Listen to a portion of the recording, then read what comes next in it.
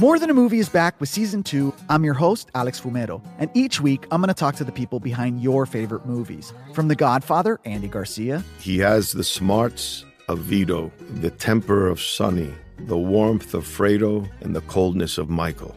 To the legend behind La Bamba, Lou Diamond Phillips. When I walked in, I didn't think I had a shot at Richie because John Stamos' picture was already up on the wall. Listen to More Than a Movie on the iHeartRadio app, Apple Podcasts, or wherever you get your podcasts.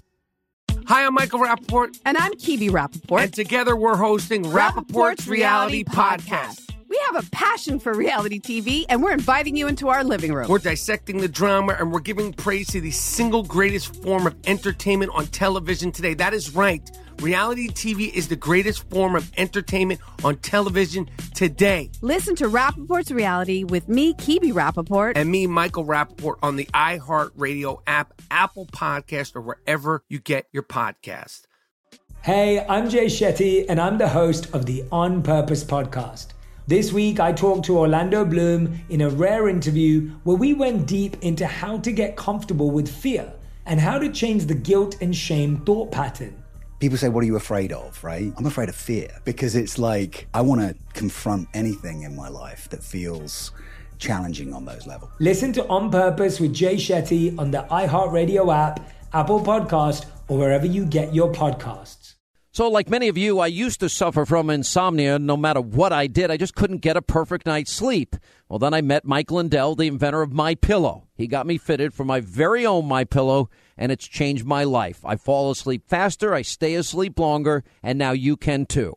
Just go to MyPillow.com or call 800-467-1962. Use the promo code Sean to take advantage of Mike's 2-for-1 offer. Now, MyPillow is made right here in the USA, has a 60-day unconditional money-back guarantee and a 10-year warranty. And by the way, you can even wash it and dry it. Just go to MyPillow.com or call 800-467-1962, promo code Sean, to get Mike's special 2-for-1 offer. Let not your heart be troubled. You are listening to the Sean Hannity Radio Show podcast. All right, glad you're with us. Write down our toll-free telephone number. You want to be a part of this extravaganza, 800-941-SEAN, if you want to be a part of the program. So I said about the women of The View that they've got well, except for Jedediah, 4 Rosie O'Donnells on that program now, and apparently got back to them, and yes, we have an invitation to be on The View. I'll deal with that later in the program today, but I'm leaning towards it. My staff is livid, absolutely insane. They're going apoplectic at the idea that I'm even giving this consideration. They're disappointed in me. Well, what do you think I am, a potted plant, and I'm just going to sit there and take that nonsense? You know, there's an article actually today that came out, and we've been chronicling a lot of this, how people just are losing their minds. The Newsbusters has a piece out. Watch your uterus. You know, what do they think? Donald Trump is going after the uterus? I mean, I'm reading this whole thing. The panel blamed Trump for taking away people's health insurance already before warning that Mike Pence was going to take away women's rights and LGBT rights. Well, what are they going to do? Send Mike Pence's army into your bedroom, just like Chucky Schumer suggesting that starting in January, Republicans declared war against the old people. And all our friends down at the Villages in Orlando, I've told you, you better start dusting off your muskets and get those old pistols from World War II out, because you're going to need them. It's ridiculous. It's just fear-mongering on a ridiculous notion. And, you know, I think if they think that that is what is going to happen, they're nuts. But I think it's all part of, you know, they're all in a collective meltdown mode here. And, you know, they're talking about conversion therapy. And they're talking about, here's a lot of legislation against the LGBT. It's personal. It's a big issue for me. And I'm like, doom and gloom. You know, you have Van Jones PR firm so upset at the election results, they're working with Republican electors, the Electoral College, to get them to vote against Trump. You have women now so upset they are suffering from erectile dysfunction, and they no longer have a sex drive. We read that to you yesterday. And as a means of empowerment, women all across the country are racing out to the local drugstores and grocery stores, and they're buying different hair colors like natural black by Garnier. Like this woman, Juliana Evans. She ran to her drugstore. She was like, F it. The election deadened my soul. I think I wanted to do something defiant so I could feel stronger. And on top of that, you've got Danielle Salon in D.C. The disastrous effects of the Trump era are now too real. Americans are reeling in all sorts of insidious and subtle ways. And when you see that much blonde hair on the floor, you know something horrible is happening. And that you see those straw-colored locks lay there and shattering the hearts of Americans' children because the election has caused a tsunami of women demanding drastic changes to their hair color. According to a report in New York Magazine, hairdressers are reporting an increase in women going to extremes, either black or platinum, anything but brown, Melania's color. Experiencing a weight gain? Call it November 8th gain.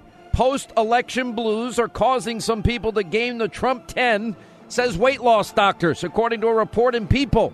10 pounds in less than a month? It's vital to eat quickly so as to store up fat against the coming wave of food shortages. Donald Trump seemingly gaining control over every mouth in America. I'm not making this up, and it gets worse. What do you do here? Valerie Jarrett, Trump's victory was soul-crushing. A punch to the stomach. Tina Fey is warning America, prepare for a Nazi America under Donald Trump. We're going to proceed with any kind of dignity if we're going to. In an increasingly ugly world, I've got to write something, but we're in a world where the president makes fun of handicapped people and fat people. How do we proceed with dignity? And then she goes on to warn about, read the Nazi filmmaker. 800-page autobiography, and then call it a year.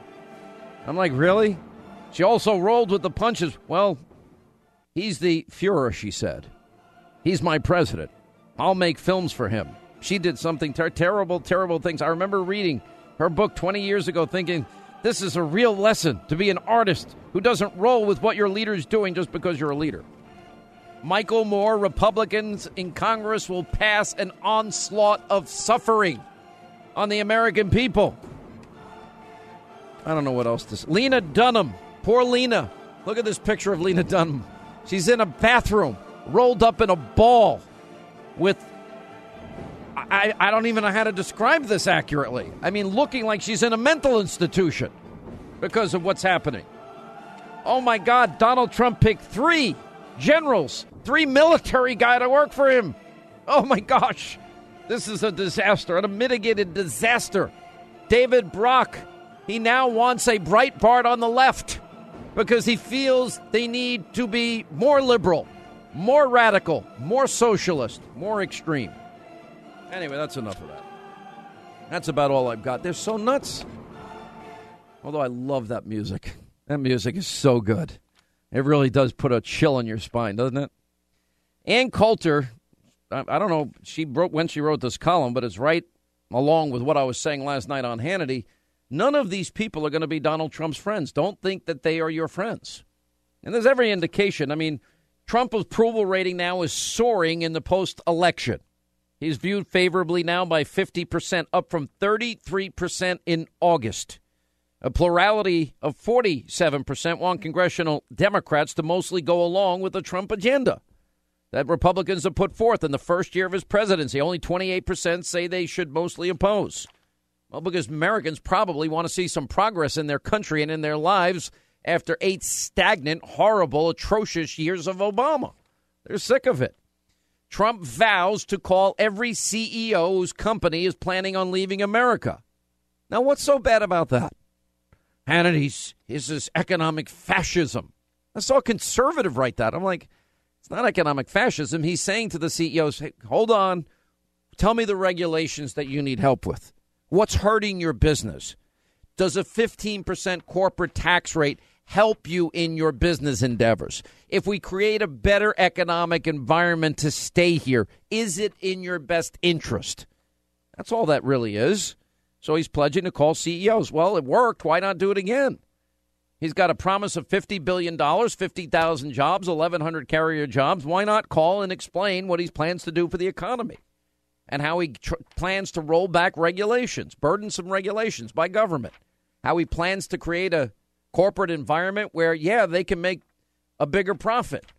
And, yeah, they don't have to build overseas. And, yeah, there are a lot of Americans out of work, and we want to put Americans back to work. What is so bad about any of that? But in some people's minds, it's too much. If you really want to see the left outrage, we have some pretty funny news on Donald Trump's pick to head the EPA.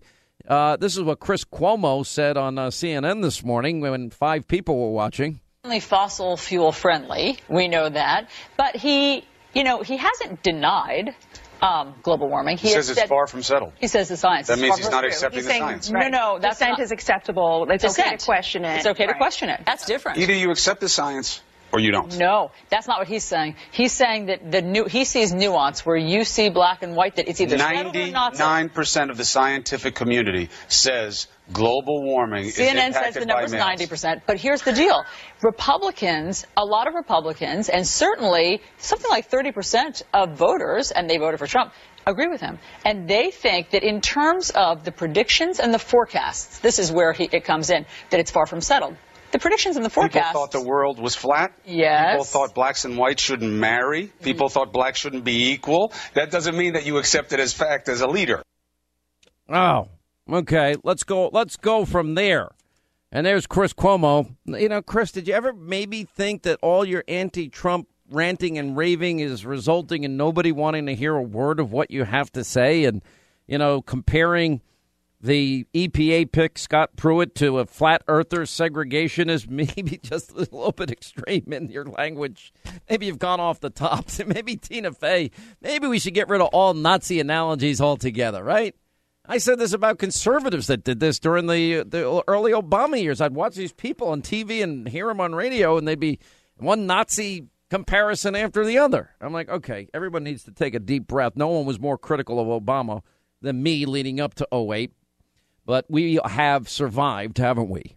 And hopefully now we can begin the process of undoing the damage and thriving. And I was a little concerned, I've got to be honest, when I saw global warming fraudster Al Gore show up at Trump Tower the other day for a meeting that was supposed to be with Ivanka Trump. And then we find out Gore spent most of the time with the president-elect, and Gore came out saying the meeting went well. And the last thing I wanted to see was Donald Trump and Al Gore getting on global warming. Then, thank God, I read today that he even met with Leonardo Learjet Limousine DiCaprio, who wants all the rest of us to ride our bicycles while he tools around in a 400-foot yacht and flies from New Year's in Australia to Vegas on a private jet, and he's lecturing us about the lives we live. Well, I'm happy to report that any concern that Trump was going soft on these global warming hoaxers was completely unfounded. The guy just tapped ahead the EPA is being ripped to shreds by the New York Times today as a climate change denialist. What, that he didn't buy into when they first said that a new ice age is coming in the 70s, which evolved into Al Gore suggesting the earth was burning up and had a fever and we need to treat it like we treat our child with a fever? What are we going to give the earth? Give the earth Advil or Tylenol? You know, how do you treat the planet? I mean, now they've just gone to a generic term, which is climate change, because if it's too hot, they can always say that's climate change. Too cold, climate change. Tsunamis, climate change. No tsunamis, climate change. If it snows, climate change. If it doesn't snow, climate change. If it's an extra cold winter, climate change. If it's a warm winter, climate change. I mean, there's no evidence, but they would have you suggest it's all in. The planet has a fever. Yeah. Planet has a fever. You got to treat it like you would your own child. So anyway, in spite of meeting with Learjet Leonardo DiCaprio and what's the jet that Gore, we caught him in 2011? Oh, Gulfstream Gore, Learjet Leonardo and Gulfstream Gore. Anyway, say goodbye to ClimateGate con jobs like Solyndra. Trump's not going to be pouring any more tax dollars into windmills that can't light a flashlight and Chinese solar panels that wear out in 3 years. We've tried that experiment. We wasted a fortune. And Al Gore financially benefited from all this crap.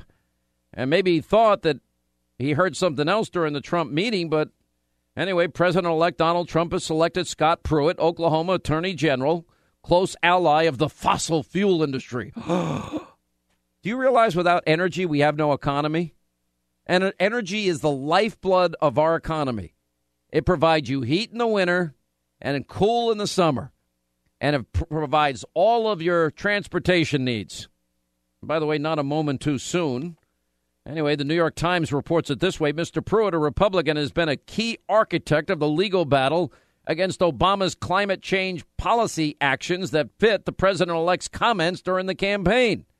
And Trump has criticized the established science of human-caused global warming as a hoax and vowed to cancel the Paris Accord, committing nearly every nation to taking action to fight climate change.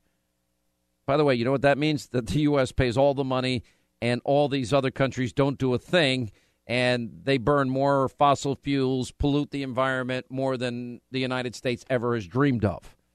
Anyway, Pruitt agrees with those views. Anyway, he's a 48-year-old conservative activist, one of a group of Republican attorney generals who found an alliance with some of the nation's top energy producers to push back against the Obama regulatory nightmare agenda. Fossil fuel interests greeted Trump's selection with elation. Thank God. That's smart. In spite of that, Michael Moore is urging Democrats to disrupt the Trump inauguration. All right, we'll get to all of that today. And your calls. We're going to get to a lot of calls today. 800-941-SEAN. You want to call in, be a part of the program. We'll get to you in the next half hour and much more. Okay, winter is on the way, and if you listen to this show, you know there's only one product that I absolutely rely on when I get a sore throat or a scratchy throat, and that's the delicious Pine Brothers Softish Throat Drops. Now, it's the only throat drop that is ranked #1 in throat coating action, #1. And I mean, you can literally feel it, that coating of your throat, with their gum acacia, their plant glycerin, and, of course, their delicious natural flavors. Now, they're amazing. My favorite is wild cherry and licorice. I also love the honey and licorice. Now, I've turned a lot of people onto Pine Brothers. You want to know the first three things that come out of their mouth? One, they're delicious. I can feel them coat my throat, and wow, they're soft, almost like a gummy bear. Yeah, I know they're soft. That's why they're called Pine Brothers Softish Throat Drops. Now, work with me, people. So this season, look, you're going to have some throat issues, and do what I do to soothe my golden throat. I use Pine Brothers Throat Drops. You will love this product. It's worth every penny. You can find Pine Brothers at CVS, Select, Walmart, Target, ShopRite. Why? Because they are the best. Donald Trump, just last week, he confirmed to the National Review that he is again considering a run in 2016. Do it. Do it. Look at me. Do it. I will personally write you a campaign check now on behalf of this country, which does not want you to be president, but which badly wants you to run. Donald Trump has been saying that he will run for president as a Republican, which is surprising since I just assumed he was running as a joke.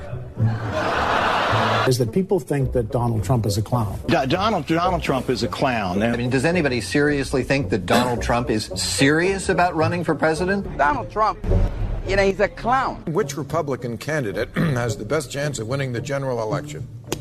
Of the declared ones right now, Donald Trump.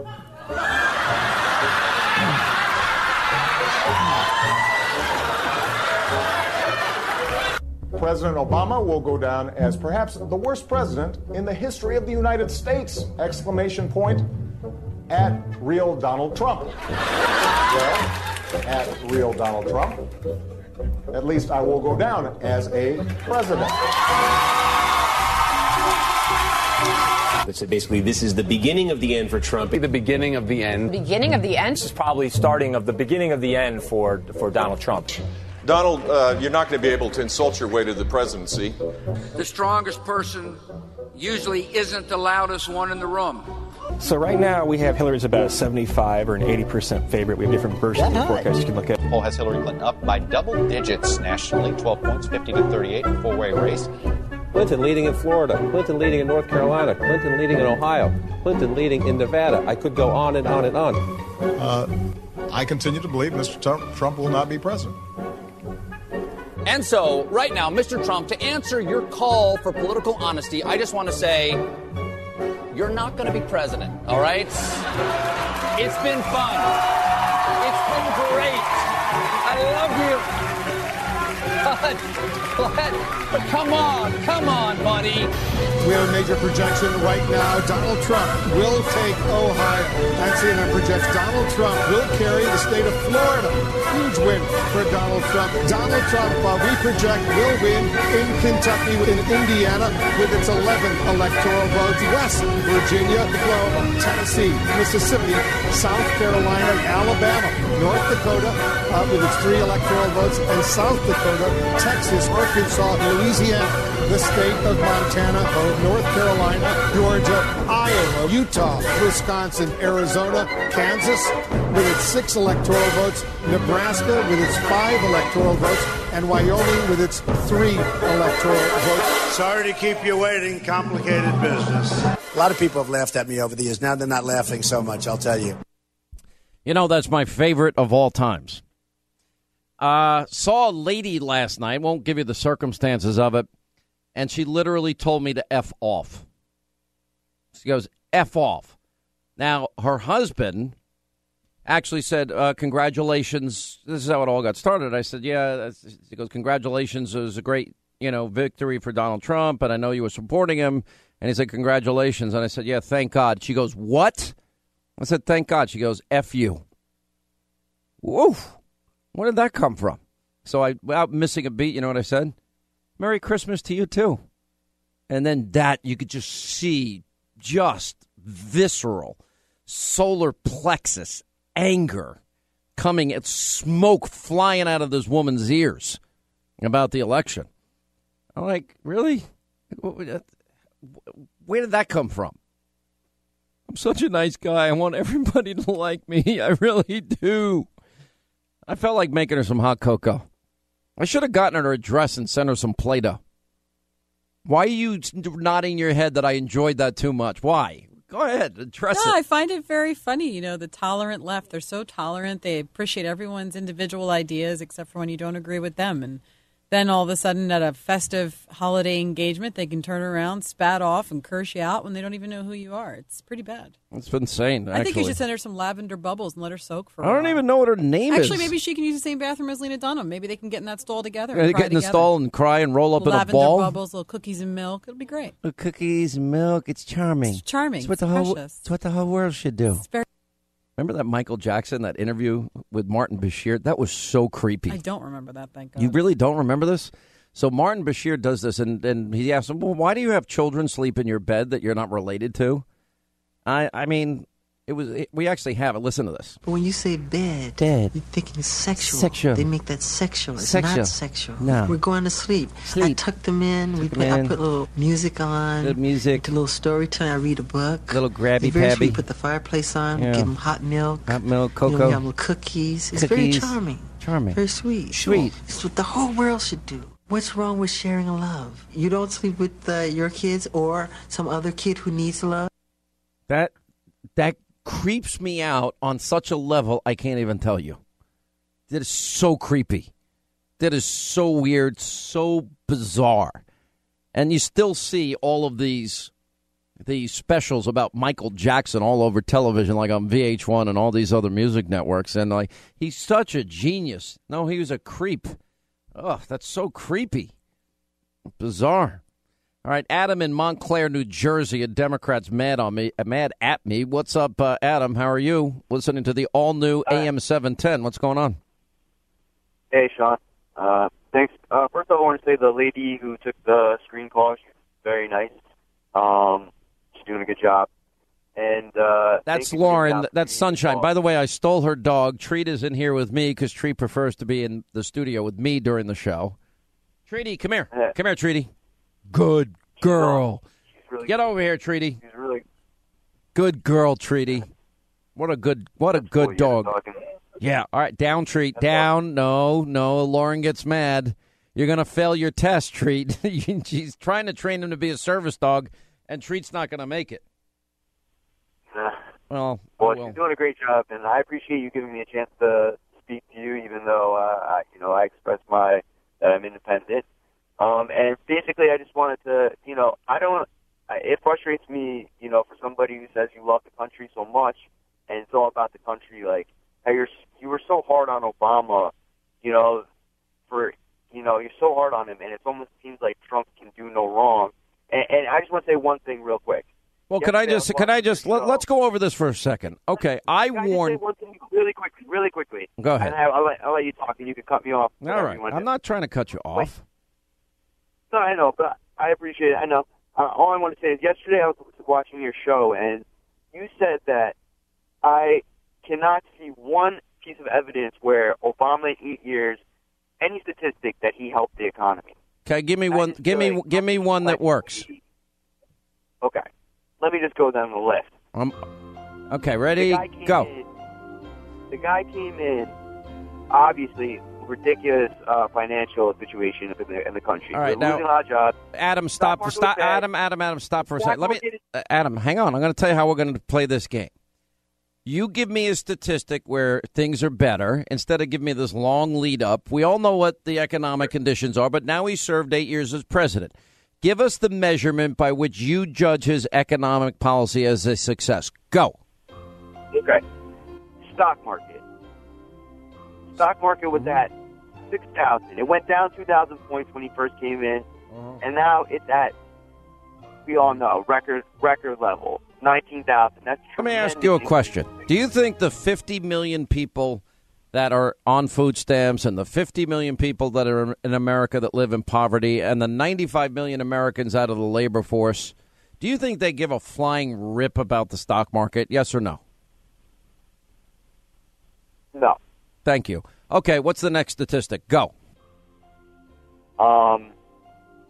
Unemployment rate. The unemployment, I mean, listen, you're going to judge Donald Trump based on that unemployment statistic. I know you have 95 million out of the labor force, but when the unemployment rate goes down to 2% under Donald Trump, you're going to give him credit for that. Okay, number one, I'm not going to look at the unemployment rate. I'm going to look at the labor participation rate numbers. And since Obama's been president, we now have the lowest labor participation rate since the 70s. And if you want to be bamboozled by the unemployment rate number that doesn't count people that are chronically long and unemployed, chronically out of work, that can't seek jobs or gave up looking for jobs because there are no jobs, then you can live in your world of Alice in Wonderland. I choose not to live there. And you know, when it's the lowest labor participation rate since the 70s, we ought to pay attention. Don't you think that's a bad number for the country? Of course not. But I look. You don't think the lowest labor participation rate since the 70s is a bad number? It's a bad number. It's definitely a bad number. Got it. So you agree. All right, ready? Next. All right, hang on. Well, let's keep going. Okay. We're playing the game. Next statistic. Go. Right. Next statistic. Look at the. Hold on. Hold on. Hang on, Jason. Keep playing the music. He's got to think. Give him time. Okay, go ahead. Go ahead. We'll look at the gas prices. Gas prices in the country have gone down. Whoa, what places? Gas prices. Gas prices. And do you know why gas prices have gone down? Do you know anything about what Saudi Arabia, OPEC, and the Middle East oil cartels have been doing? You understand that as soon as you understand that they have purposely dropped the prices to run American companies out of business so that we won't tap our own natural resources, and that which businesses are you referring to? Well, I'm talking about the whole entire fracking industry, the shale oil industry, the oil industry. Obama has done fracking. Okay, no, actually, no, he's not supported it. No, no, that would be the wrong answer. No, wrong. And because we have more natural gas, you see, I think in spite of whatever OPEC does, that we ought to go forward with our own energy independence so we don't have to count on the Saudis. You know, the people that kill gays and lesbians and tell women how to dress and women can't drive and Christians and Jews are persecuted. You don't want to rely on them for the lifeblood of our economy. Wait a minute. You don't want to rely on Saudi Arabia and other countries for the lifeblood of our economy, which is energy, do you? No, I don't. Okay, next one. Go. Ready, go. Let's see. I know some. Off the top of my head. Just take your time. Don't rush. Don't put pressure on yourself. Take your time. Okay. All right. Looking at recently they have said that incomes for medium wage families have gone up a little bit. A little bit they've gone up. No, actually, median income has gone down about $5,000. Let me give you some other statistics. Let me help you out on the other side of that. Very simple. Okay, one in 6 Americans 18 to 34 now are either in jail or living in mommy's basement. 1 in 5 American families don't have a single member of their family in the labor force. Lowest labor participation rate since the 70s. Lowest home ownership rate in 51 years. Worst recovery since the 40s. 13 million more Americans on food stamps. 8 million more in poverty. When you look at those numbers, do you really think Obama's been successful or not? Okay, I have another one. I have another fact. No. Okay. You got to answer my question. I just wait. I guess you got to play the game. Okay. I just gave you my facts. Do those? Is that an impressive record in your mind? Listen, all presidents have their ups and downs. I'm asking you a very direct question. I gave you the statistics; they're just reality. So I'm asking, does that not persuade you that Obama's done a horrible job on the economy? Mr. Hannity, no, those are not good facts. But we have to be fair to the man. You have to be fair to him. I mean, he did not do a horrific job. And if you look at corporations... I have one last statistic. He accumulated more debt than every other president before him combined. Is that good? Hit it. No. I don't know the fact. I don't know that specific. Well, the federal debt was at $10 trillion. Now it's $20 trillion, and he accumulated more debt than 43 other presidents. That's not really good, right? No. Okay. Based on what you say, if you're rich and you had a lot of money in the stock market, then you're doing great. Otherwise, screw you. Okay, I appreciate it. I just wanted to make sure. All right, Donna, Staten Island, real quick, Donna. Hi. Instead of MAGA, MAGA, I have a new one. What? MLHE, making liberal heads explode. Yeah, you can. It's pretty much happening on its own. We don't have to precipitate it, you know. And it's delightful to watch, isn't it? Oh my God, it's so funny. It's so funny. It's my Christmas present. Well, look, I mean, you know, the thing is they're in total freak-out mode over nothing. To be a joke, I do not believe this is happening. I'm literally about to kill myself, and I'm not kidding. You better fix this right now. I literally am going to die. I need an ambulance. Hey, Jason, I, in the spirit of Christmas, want to reach out to that girl. Can we find her? Lauren, I'm going to put you on a mission. Find that girl. And I want to see if I can offer her help.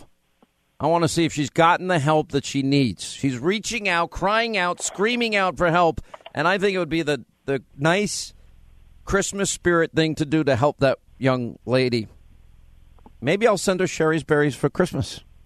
Anything that'll make her happy again. You know, she can gain the Trump 10.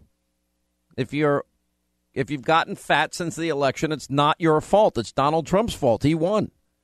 It's sort of like Bush derangement syndrome. If the dog bites, if the bee stings, if you're feeling sad, if you have a hangover after you drink too much, it's not your fault. It's Trump's fault. He did it. There's a profound argument about whether his influence was for the better or for the worse. And that really is the challenge that faces him. The country came through this election season more divided conspicuously, publicly, than at any time through any election cycle that most of us can remember. For those folks who've lost their job right now because a plant went down to Mexico, that isn't going to make you feel better. And so what we have to do is to make sure that folks are trained for the jobs that are coming in now, because some of those jobs of the past are just not going to come back. I'll be the greatest jobs president that God ever created. I'll take them back from China, from Japan, from Mexico, which is doing an incredible job. Their leaders are much smarter than our leaders. They're taking tremendous industry. How do you keep them? You keep them by... Because the labor's cheap, that's why they go. For one thing, you keep them by talking to them. When somebody says, like the person you just mentioned, who I'm not going to advertise for, that he's going to bring all these jobs back. Well, how exactly are you going to do that? What are you going to do? I will tell you that United Technologies and Carrier stepped it up, and now they're keeping, actually, the number is over 1,100 people. which is so great. We're going to have a lot of phone calls made to companies when they say they're thinking about leaving this country because they're not leaving this country. They're not going to leave this country, and the workers are going to keep their jobs. And they can leave from state to state, and they can negotiate good deals with the different states and all of that. But leaving the country is going to be very, very difficult. I just think that they are selling a lie, this lie that the jobs can come back. The jobs are not going to ever come back. I would like to tell him thank you for going out of your way and taking your holiday away from your family and working on the Carrier and employees deal and sticking to your word and going to bat for all of us at Carrier and keeping our jobs here. He's got nothing serious to offer on jobs. We're going to bring jobs back, and we're going to do something else. We're going to keep jobs in this country. We're not going to have Carrier air conditioning think they're going to move to Mexico, make air conditioners, send them back here, lose all these jobs, pay no tax when they send, and hurt our country. So that's not going to happen. So we're going to do that. But you know the other thing, how? It's very simple. We're going to make them pay. There's going to be consequences. He just says, "Well, I'm going to negotiate a better deal." Well, how exactly are you going to negotiate that? What magic wand do you have? And usually the answer is, he doesn't have an answer. This is Masa of SoftBank from Japan, and he's just agreed to invest $50 billion in the United States and 50,000 jobs. And he's one of the great men of industry, so I just want to thank you very much. Thank you very much. The only people, by the way, that can't seem to applaud $50 billion and 50,000 jobs and 1,100 Carrier jobs are either the never-Trumpers or the Democrats. Now, you might say, Hannity, they've incentivized. This happens every day by every governor in every state. And if you look at the case that we highlighted this week of Joe Max Higgins, the guy from the Golden Triangle, who is in Mississippi, and he brought a tire plant to his state, and he brought an engine production company to his state, and he brought a steel mill to his state, and he brought a drone manufacturer to his state. You got to say that just is smart. And at the end of the day, after they took a little risk, not a lot. I mean, yeah, sewers are expensive, and it's expensive to build roads, but it's not that expensive. And they did it inexpensively because they had to, because they didn't have the extra money to throw around because so many people in the Golden Triangle were unemployed. But they built it. They built the roads. They built the sewers. And in particular, they built the extra power grid that actually made the deal possible with the steel company that now has created about 1,300 jobs in the Golden Triangle. And they decided to build there because there was that partnership. Is that a certain investment of that? To me is the best use of government money. Now they're now getting $1 million in tax revenue that they never saw before. They only projected that they get $250,000 a year in a best case scenario. And so they've got all of their investment back, and they're making more money than they ever dreamed of, which means that he's going to fly around Joe Max in his helicopter a little bit more and see what other industries he can invite to the Golden Triangle. And personally, if we're going to spend $1 trillion on infrastructure, I'd love Joe Max to run it. Former Speaker of the House Newt Gingrich is with us. His best-selling book, of course, is called Treason. This Saturday at 2 p.m., he's going to be at Mount Vernon signing books. And I got to give you a lot of credit. I keep hearing your crowds are massive at every one of these book signings. Congratulations. Well, they've been amazing. Of course, Calista and I both look forward to going to Mount Vernon, and she'll have Ellis the Elephant there for young people to get pictures with. So it'll be a really exciting time. And frankly, a lot of them are fans of yours. A remarkable number walk up to me and talk about how much they like the two of us talking on radio or being on TV together. We were just at the Basilica because today's a holy day of obligation. And yes, the number of people who walked up to me who were totally positive, totally engaged, and say, "Oh, I watch you on Fox all the time." It's really interesting. Well, you know, look, I'm going to be honest. I don't book a lot of people as regularly as I book you. And one of the reasons that, number one, our friendship. I mean, I think that plays a good part in the chemistry that we have both on radio and TV. Even when you make fun of me, I take it. It's fine. But in all seriousness, it's kind of what the feedback I'm getting is that people are interested in our day-to-day analysis of all the events that are happening. And, you know, I think the first 100 100 days are going to be phenomenal and fascinating starting on day one. I'm assuming that Donald Trump is probably going to spend a lot of time in the Oval Office rescinding executive orders, and that's going to make me really happy. I would argue 60-70% of Obama's work the last 8 years can be, turned around with the stroke of a pen. Yeah, I think the very way that Obama governed guaranteed instability because he never worked with the Congress.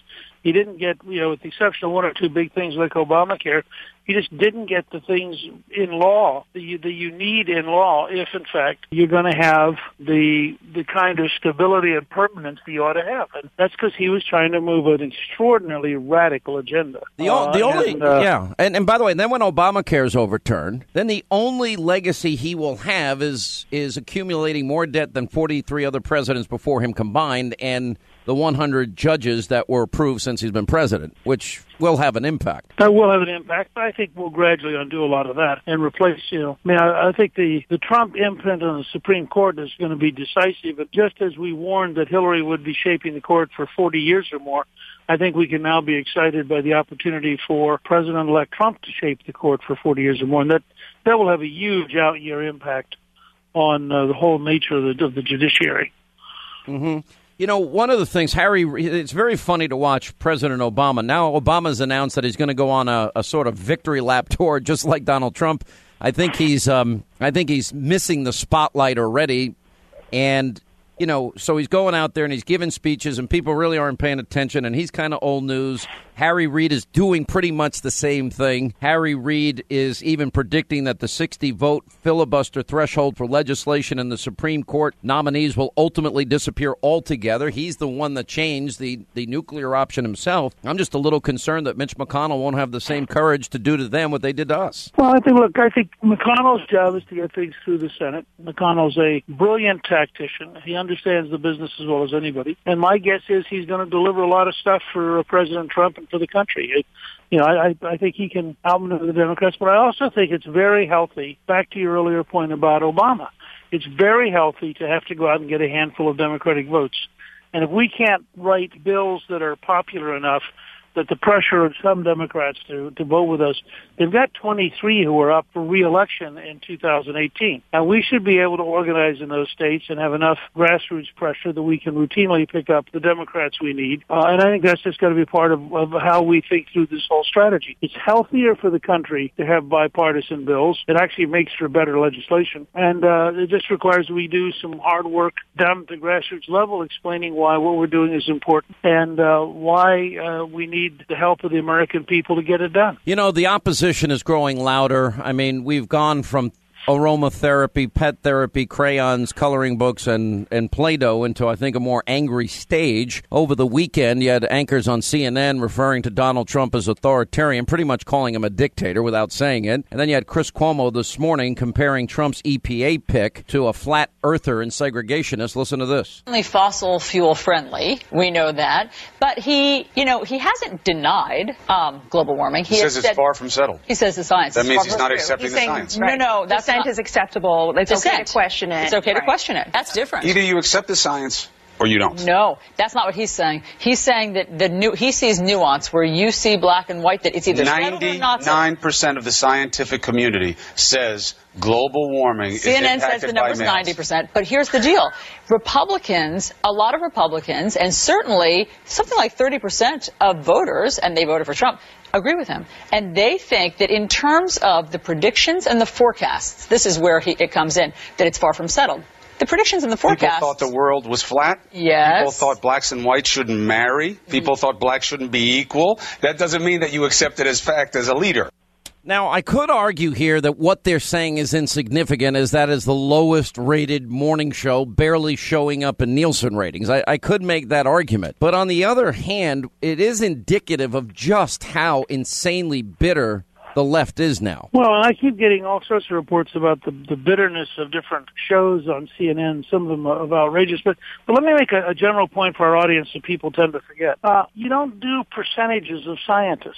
Science is about proven fact and unproven fact. Science changes when the facts change. At the turn of the last century, there were two guys.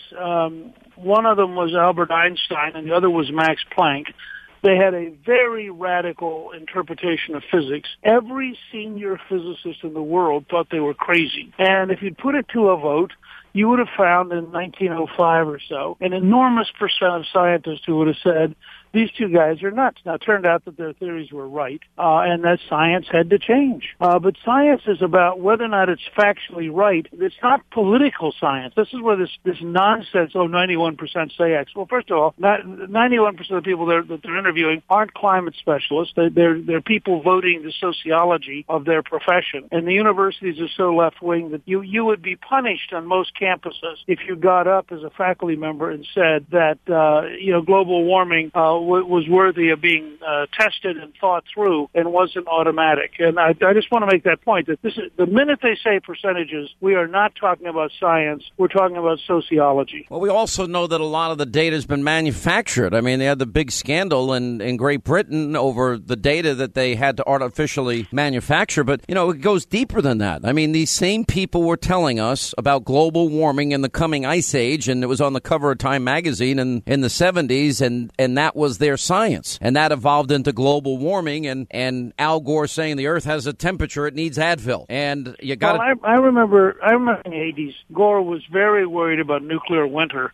and I always assumed he invented global warming as a way of thawing out nuclear winter. So there's sort of a balance in Gore's mind. But, you got to give him some good grades for creativity, because when global cooling didn't work and the ice age is coming and the Earth is going to burn apart, then they just came up with a generic term, which is climate change, so that if it's too hot or too cold, if it snows or doesn't and the snow. nice thing about Gore is that he invented the internet so all of us could communicate about his ideas. I mean, and I would say that I think that it's perfectly reasonable to raise questions, and it's perfectly reasonable to want to look at data, and it makes you wonder why they're so scared on the left. Why does Cuomo have to be that frightened? Why is he afraid of an open discussion? Well, I mean, because in his mind, it's the equivalent of being a flat earther or a segregationist. You know what's so eerie, though? I mean, I guess politics in many ways never changes, and I just think back to when you first became speaker, and you and I have discussed this, the same unhinged, off-the-hook, reactionary, extremist response is happening. I mean, now we're being told women are not sleeping with their husbands or boyfriends because of what happened on Election Day. Now we're told that teachers are giving their students hot cocoa. Now we're told that women are dyeing their hair dramatically different colors in reaction to empower themselves after Donald Trump's victory. I mean, this is all being written about. This all happened in 94. Well, I mean, look at the Time magazine, which reluctantly had to give Trump the cover as Man of the Year, Person of the Year. Ironically, he had two earlier covers. One showed him gradually melting down in August, and the other showed total meltdown in October. And then, of course, he won, which was sort of made those covers look stupid. But they actually are nicer and more positive about Hillary Clinton in defeat than they are about Donald Trump in victory. And it just gives you a sense of the bias. As I said to you, I really think we ought to start thinking about talking about the propaganda media rather than the news media. I mean, certainly that's what CNN has become, and that's what that Time magazine piece is. It's just propaganda. It's left-wingers sitting around together. The times have changed. Reality. They're not needed anymore. They're just not. I know. And people are making their choice with their eyeballs and with their ears and with their reading choices, and they're moving on. All right, Mr. Speaker, we'll see you tonight, but a reminder that you will be at Mount Vernon on Saturday at 2 p.m., and we'll put those details up on Hannity.com. Great. Look forward to it. Thanks. All right, thank you, sir. 800-941-SEAN. A lot of things now going on in Washington that we're not paying attention to, and I know that we're a little bit giddy. We're a little bit happy. The House of Representatives wrapping up work for the year.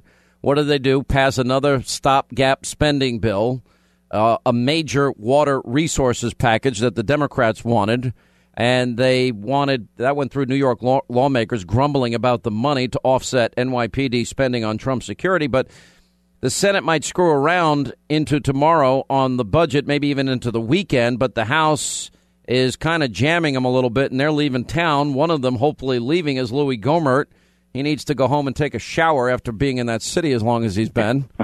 How are you, my friend? As far as I know, I'm okay. A little bit depressed. Why are you depressed? Because of this bill? I was thinking about sticking around here because, one of the things we see is that when the rank-and-file members of the House or Senate leave, then people can walk down to the floor when it's supposed to be just de facto, hey, we come in, we say the pledge, so we are in session, we take up some little Mike's Next items. But the trouble is, as happened earlier, when there wasn't any, just a couple people on the Senate floor, I was told, somebody came in and said, I'd ask unanimous consent that we pass this Missing Alzheimer's Disease Patient Alert Program without objection. And so there's no vote. It's just nobody there. And we've had that issue come up a number of times when John Boehner was Speaker. And so some of us would try to get here early and stay late to make sure that before we went out of session, or when we first came in and most people weren't here because we were told, oh, don't worry about it, we won't vote until such and such time. Well, they would come up and say, I'd ask unanimous consent to pass this bill or pass that bill. And this Missing Alzheimer's Disease Patient Alert Program, it sounds like a good idea, and nobody knows better than some in my family what it feels like to not know where somebody you love is because of mental disability, brilliant person having issues of, in my mother's case, a brain tumor. And so it is good to listen, I had know where those folks are. But we just passed a bill this morning. It's they said, it's just a reauthorization. No, this is putting us on track for a new system, and it's going to allow the federal government to track people. And they said, well, it's just for autism, dementia, and Alzheimer's. Well, no, it says for developmental disabilities. And, Sean, that you could define that to include all kinds of things. The Diagnostic Statistics Manual that most every medical professional relies on to name things, would say the developmental disabilities, those change all the time. They're added, and some say that if you have strong religious beliefs, there's some that argue that is a developmental disability. Let me stop you for a second here. This is H.R. 4919, which will reauthorize and expand an expired federal program. It's called the Missing Alzheimer's Disease Patient Alert Program. Now, you're right. I happen to know friends of mine whose either parents or grandparents have or have had Alzheimer's, and I know of instances where the people go out in their cars and they get lost. They don't know how to get home. They don't remember. Get home, right. All right. So, there are people who have wandered away and then have been found dead. It does happen. It's tragic, absolutely tragic. So, in the name of being a good shepherd and a good Samaritan, we're going to start a federal tracking program because of this mental health issue.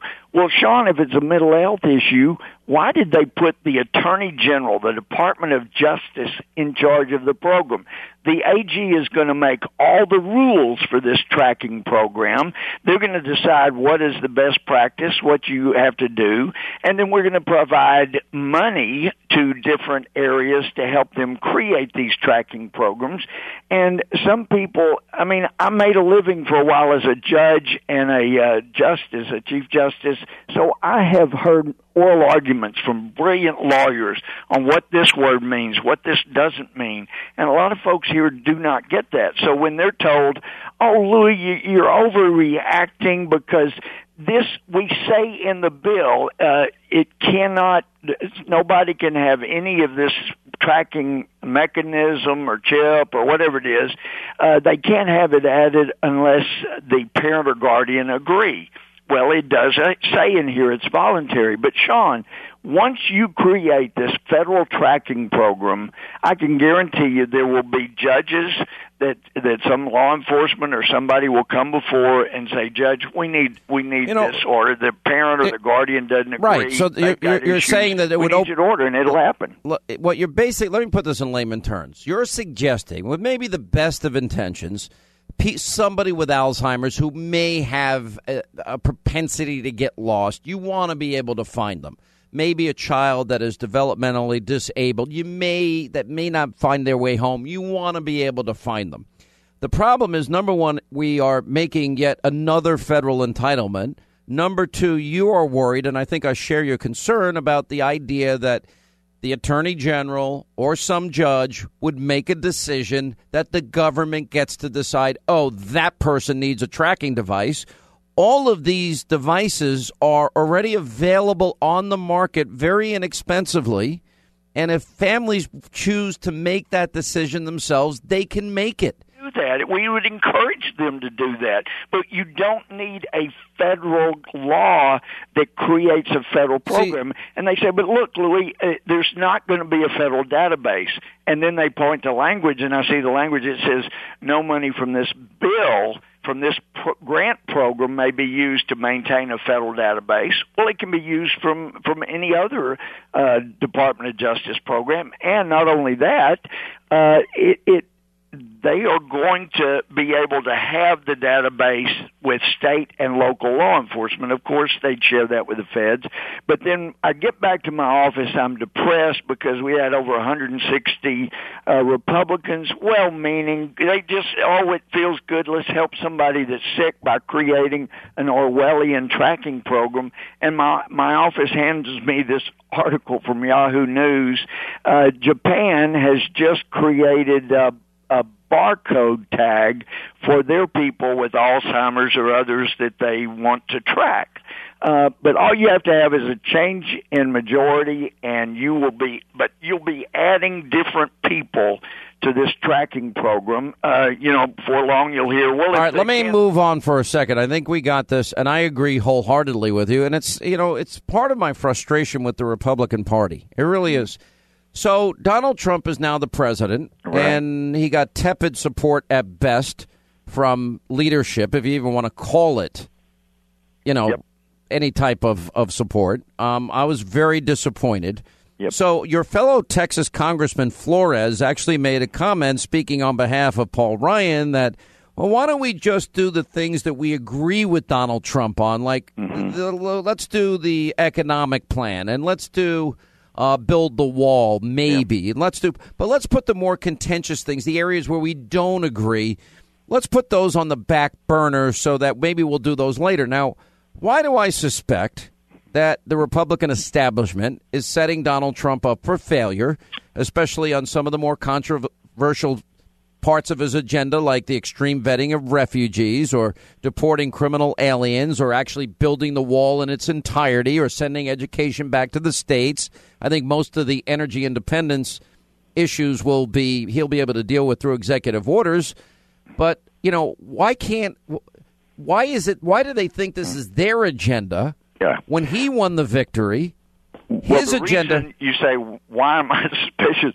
Well, the reason you're suspicious is because we've seen that over and over. And I would go back to 2005 and 2006, my very first term, when Bush said, we have got to reform Social Security or it's going broke. It won't be there for the next generation. And you had Speaker Hastert and you had Majority Leader Frist. They said, yeah, we're going to do that. And also, we're going to throw out the tax code. We're going to massively reform tax law. We're going to make it simple. And then a year later, they said, you know what? We just can't get the votes for you, George W. Sorry about that. We did the best we could. We have seen this before, and I'm afraid we're seeing it again. But when I asked Bill Flores about that today, he was saying, look, I didn't mean I want to, derail the Trump plan. I just mean, there's some things he said he was for, like the government paying for health care and stuff, but we agree on a lot of things, and Bill has said he was okay with having a wall in a lot of places. So there are things we agree with. Let's get the easy things out of the way. What really bugs me is, like this bill today, they do this to us. Our leadership, this bill never had a legislative hearing in a subcommittee or committee. It didn't get debated. We didn't have a markup where we can bring amendments. It came straight to the floor without any chance to be really examined and what it means and where this could go. And this happens far too often, and it breaks my heart. I've been so depressed. We were going to come back and fund the government, keep that going. We weren't going to do any new programs. You know what I'm also worried about? I'm worried about $1 trillion in infrastructure spending. Because you and I both know, Louis, you and I both know that we get 50 cents on the dollar once it goes through the D.C. bureaucracy. Paul Ryan was asked on 60 Minutes, how are we going to pay for it? And he didn't give an answer. And I would like to, I don't mind rebuilding infrastructure, but I don't want the Washington bureaucracy, with all due respect, Louis, 535 power-hungry congressmen and senators trying to dig every penny back to their own district so they can kick back to their friends. I'd rather an outside entity manage the money and use it on projects that we need that'll actually create jobs and pay as you go. If we just eliminate the Clinton plan that forces them to use chemicals, then we wouldn't have to rebuild everybody's water plant. There are other ways to go here. Yeah, I mean, $1 trillion is $1 trillion.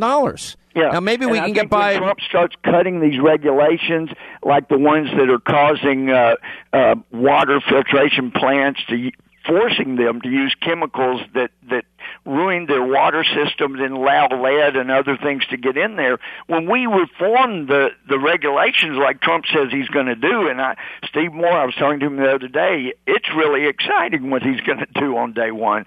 Then we won't need to rebuild everybody's water plants. So there's a lot to be done just that first day, knocking out the ridiculous regulations. Are you happy with Trump so far?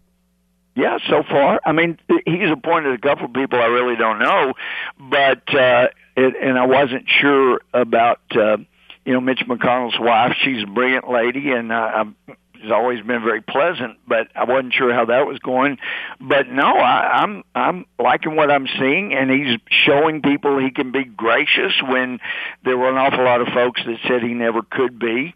But the real test comes, as soon as he's sworn in. You've talked about it. It's already starting. They're going to do everything they can to destroy him, to destroy his... I agree, and I didn't... Marginalize him. We can't give up the fight. We cannot roll over. It's too important what we've got to do here. I said last night in my opening monologue, if you want a friend, I'll get you another dog in Washington. You're not going to have friends there. End of sentence. But... Louis, we love you, and hopefully you'll be filling in soon on this program. I know my audience loves you, and keep fighting the good fight. Keep us up to speed on everything that's going on there. You are our voice there, and we appreciate it. Thank you. We'll have people stay in touch. By the way, do me a favor. Join the Freedom Caucus. I want you in the Freedom Caucus. Well, but they have a rule that if 80% agree on something, then 100% have to vote that way. And if the Freedom Caucus had been there January 2015, I would not have been able to lead the charge against Boehner. Well, they need to get rid of that rule. We've gotten 24 people to vote against Boehner, and that's what laid the groundwork for getting rid of him. Okay, that's a fair point. All right, but you're like an honorary member then, like me. I'm an honorary member. Listen, we consult on everything, and we're joined at the hip on virtually every issue that comes up. Louis, I got to roll, bud. Thank you. Louis Gohmert, Congressman, Texas, 800-941-SEAN. Donald Trump, just last week, he confirmed to the National Review that he is again considering a run in 2016. Do it. Do it. Look at me. Do it. I will personally write you a campaign check now on behalf of this country, which does not want you to be president, but which badly wants you to run. Donald Trump has been saying that he will run for president as a Republican, which is surprising since I just assumed he was running as a joke. Is that people think that Donald Trump is a clown. Donald Trump is a clown. I mean, does anybody seriously think that Donald Trump is serious about running for president? Donald Trump, he's a clown. Which Republican candidate has the best chance of winning the general election? Of the declared ones right now, Donald Trump.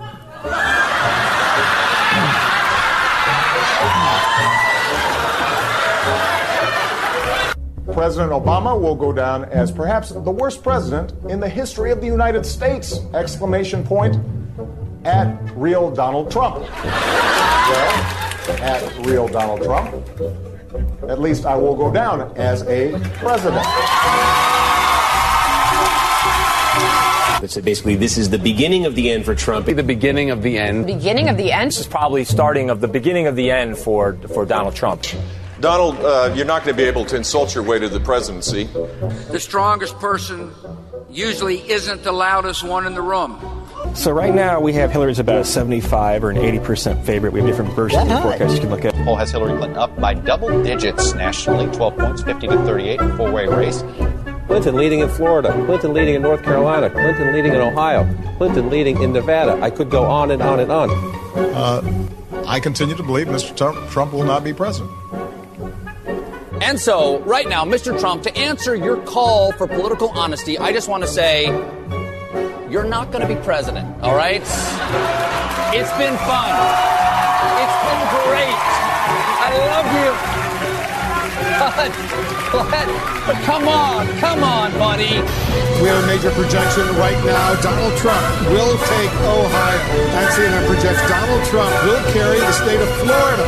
Huge win for Donald Trump. Donald Trump, we project, will win in Kentucky, in Indiana, with its 11 electoral votes. West Virginia, Oklahoma, Tennessee, Mississippi, South Carolina, Alabama, North Dakota, with its 3 electoral votes, and South Dakota, Texas, Arkansas, Louisiana, the state of Montana, North Carolina, Georgia, Iowa, Utah, Wisconsin, Arizona, Kansas with its 6 electoral votes, Nebraska with its 5 electoral votes, and Wyoming with its 3 electoral votes. Sorry to keep you waiting. Complicated business. A lot of people have laughed at me over the years. Now they're not laughing so much, I'll tell you. All right, news roundup, information overload, collective media meltdown. That's the only way to describe it. I mean, and now an obsession with fake news, now an obsession with calling Trump as close to a Nazi as they can. Well, as a matter of fact, they even go that far in certain instances, which shouldn't surprise anybody. This is who they are. And what have I been talking about today? Well, you got Van Jones interviewing Michael Moore. That's the new CNN lineup. And Van Jones' PR firm working with Republican electors of the Electoral College to vote against Donald Trump. You literally have women saying that they're suffering from electile dysfunction, and to empower themselves from the depression they now find themselves in, they are changing their hair color. And it's become a huge tsunami of women demanding these changes of their hair so they can once again empower themselves. You got commentators making comments about worrying about their uteruses. And this is on top of everything else that we have discussed. They're now calling a weight gain the Trump 10. It's the November 8th weight gain. And if you gained 10 pounds since Trump won, well, it is because of your reaction to what has happened here. Add aromatherapy, pet therapy, dog therapy, cat therapy, crayon therapy, coloring book therapy, Play-Doh therapy, and you have a total meltdown. To be a joke, I do not believe this is happening.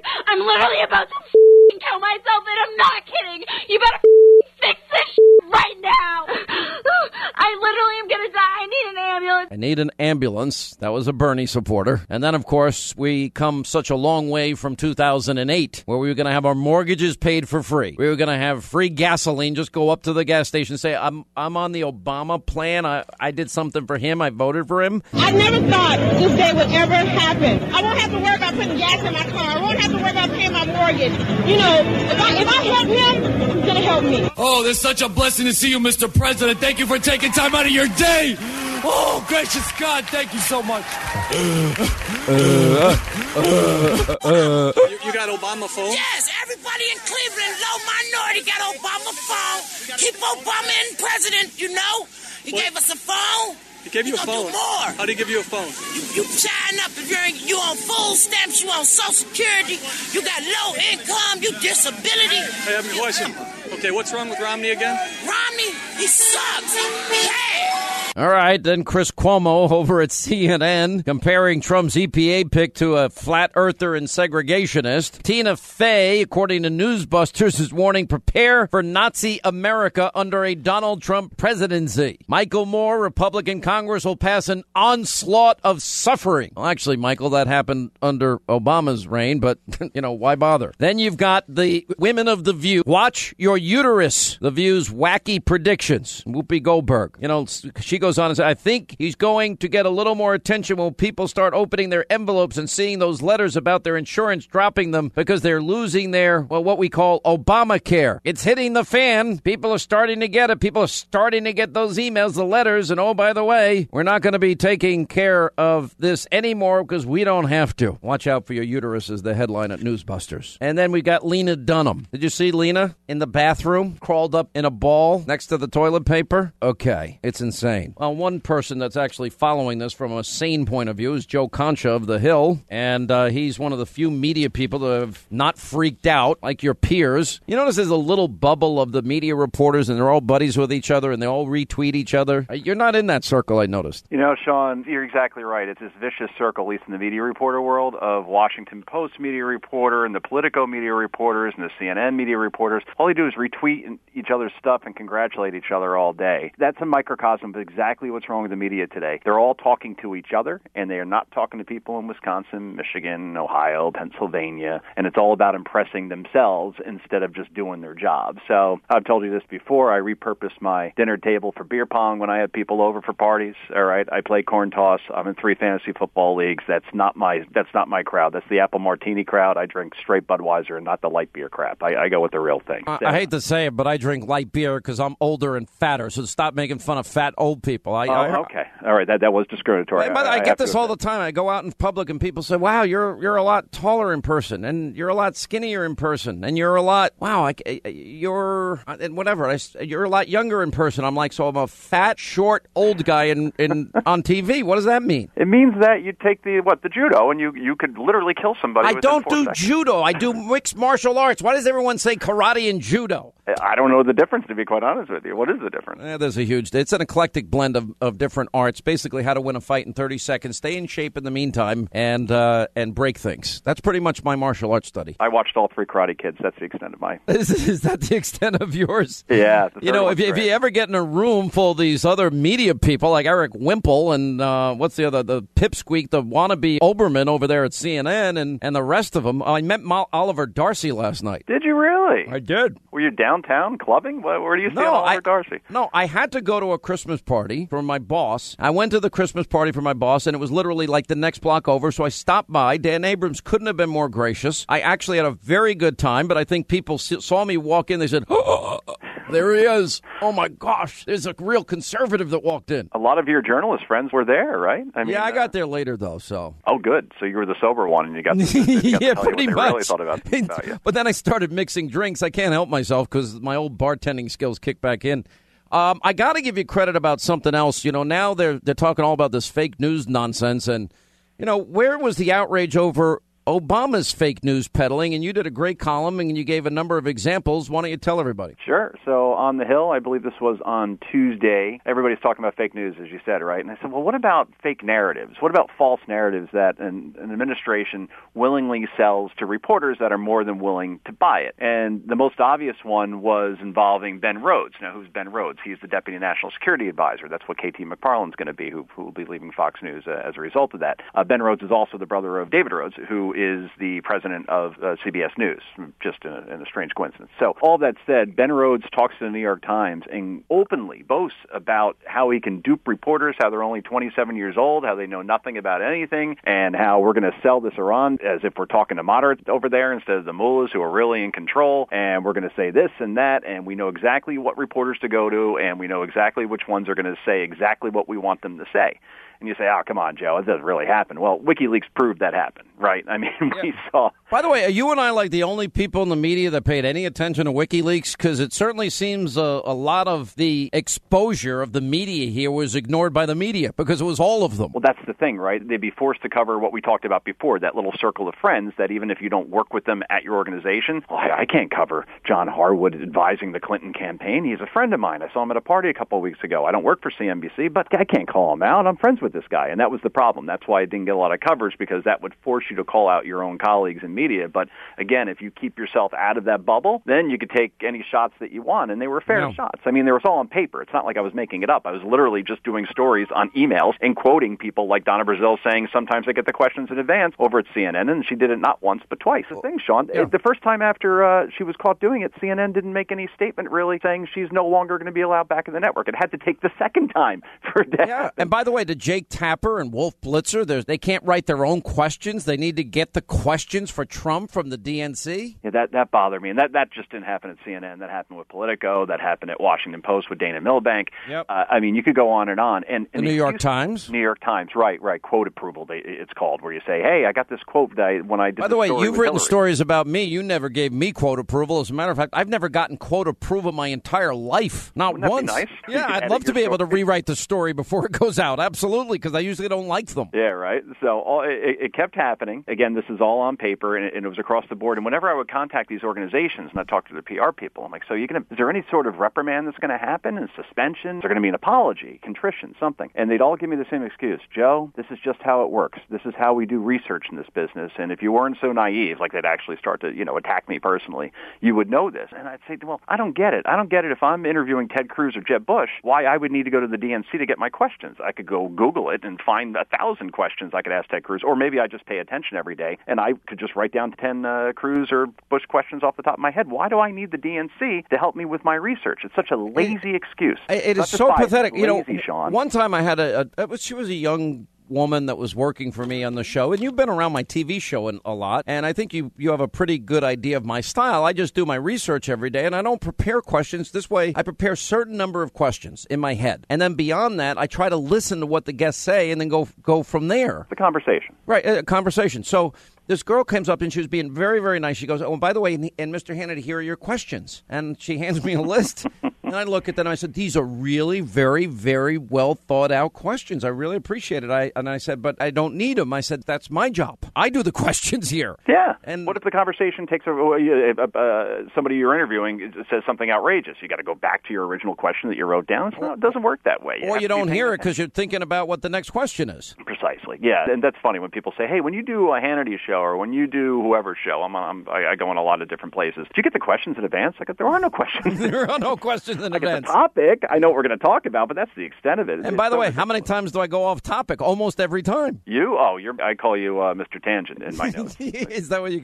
Yeah, Mr. T. Well, listen, you've been one of the guys that has actually been fair to me, and I appreciate it, and I love the fact that you're sort of an island unto yourself in the media criticism world, and you'll go where a lot of these guys don't dare go because it's basically become an insider echo chamber, and the only people they're really talking to are themselves. Yeah, and I think it's an ideological thing also. They're afraid that if they call out an Obama administration, like we were talking before, pushing fake narratives, right? Like they talk about Gruber too much. Remember Professor Gruber, who said lack of transparency is a huge political advantage, and basically called the stupidity of the American voter or whatever, but basically that was really, really critical for getting Obamacare to pass. And now that was an outright lie and propaganda campaign. That is as fake news as you're going to get. Right, but we didn't see a lot of coverage of that outside of like Fox News and some other outlets because, again, then you're realizing that, oh, my God. They wanted it passed. They wanted to pass, but the media reporters are just as compromised ideologically. In other words, they allow how they vote to dictate how they report, to dictate the bias of omission, which means let's just not cover it, and we don't really have to. I got to go, but these are often the very people that criticize me. But you want to know what the difference is, Joe? What's that? I'm honest about who I am. Everybody knows I'm a conservative. I'm not hiding it. Right. So, and you take mixed martial arts. You're honest about that. Right. You're going to be a wise ass, and I don't really care. Anyway, we love you. All right, Joe Concha, he's in the Hill. It's definitely worth reading his columns, and we post some of them on Hannity.com. Kate is in Houston, Texas. Kate, hi. How are you? Welcome to the program. Sean, I have to tell you, this is like my Hollywood experience. You know, some people love to meet Brad Pitt, but I'm telling you, you are my Hollywood experience. I love you. Well, okay. So can I just say one thing, though? I mean, I'll even admit, Brad Pitt's kind of like a good-looking guy. I don't fit into that category, but I'll take it as a compliment. So you're saying you like my mind and my heart, and I appreciate it. Thank you. You're the full package, okay? You're the full thing. So, yesterday you were giving awards, right? Everybody in there is laughing right now. Stop laughing. Kate has said the nicest things to me, and you people laugh. Now, that's really... They know. They just I've don't always tell you said because that they you're don't the want your full head to get package too boss.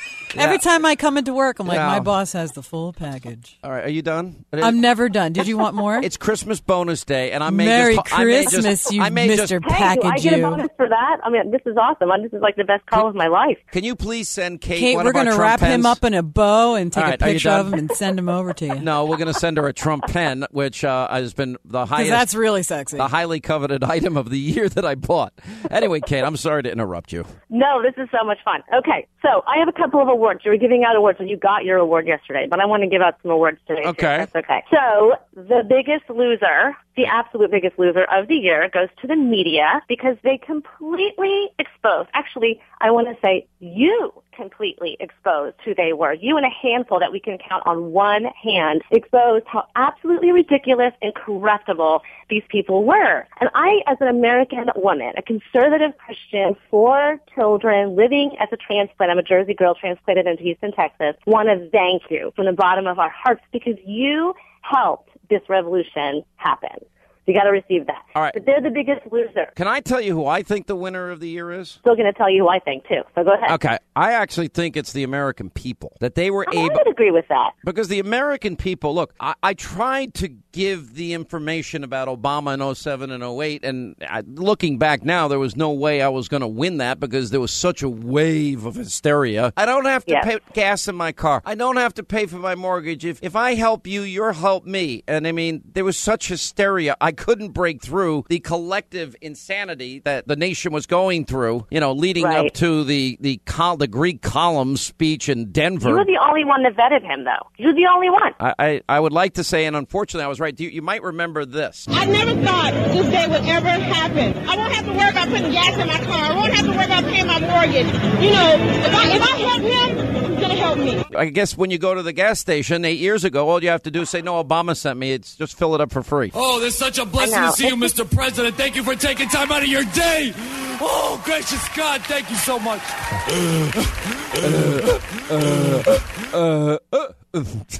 I couldn't overcome it. I tried so hard. I know. Oh.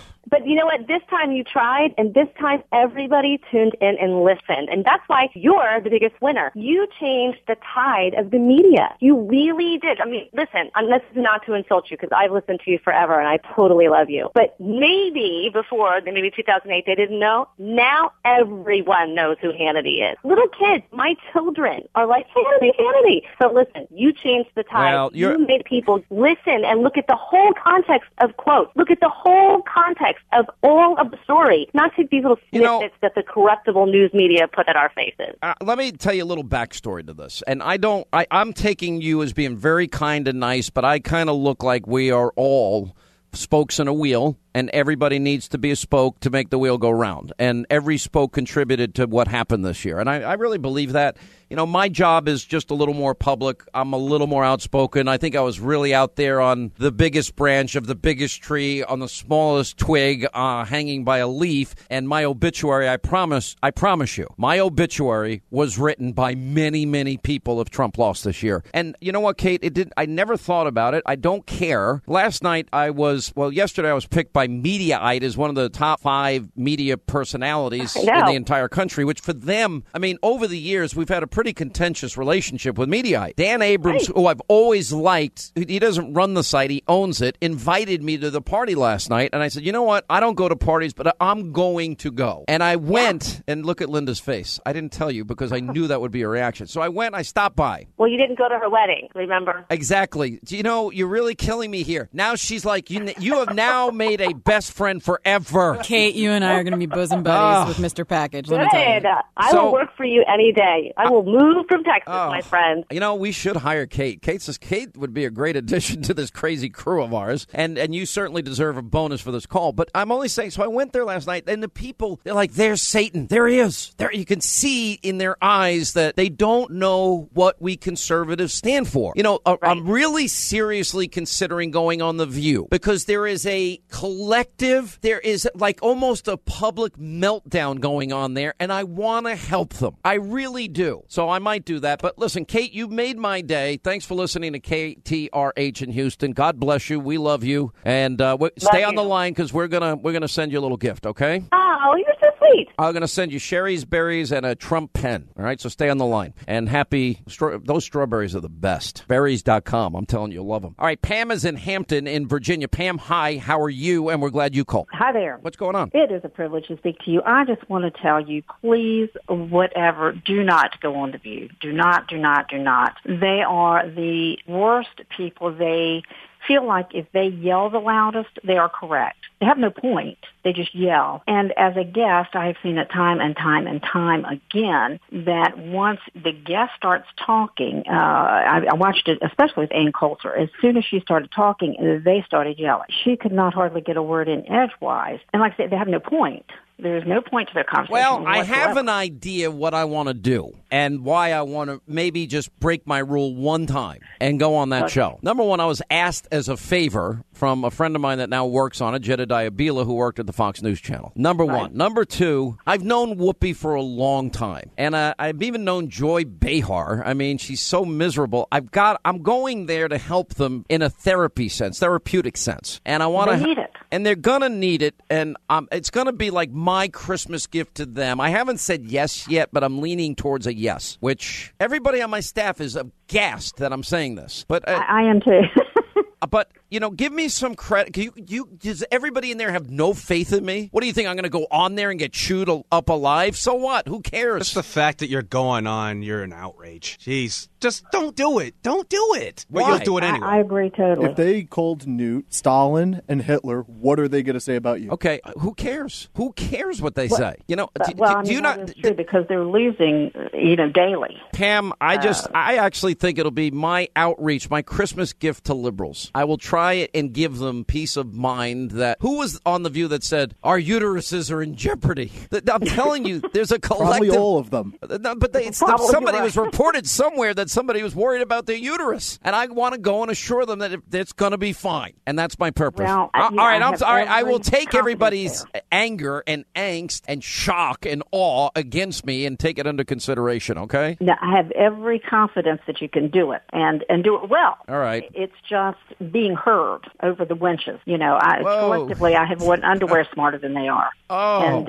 they just go on that's and on so and mean. on. It's funny, but it's mean. All right, listen, let not your heart be troubled, Pam. I'll be nice. I'll be fine. And what, Jason? You'll go on. You'll take everything that we've told you and you'll toss it in the trash and do what you want to do anyway. You know what the difference between me and all of you in there are? I'm not being a sore winner.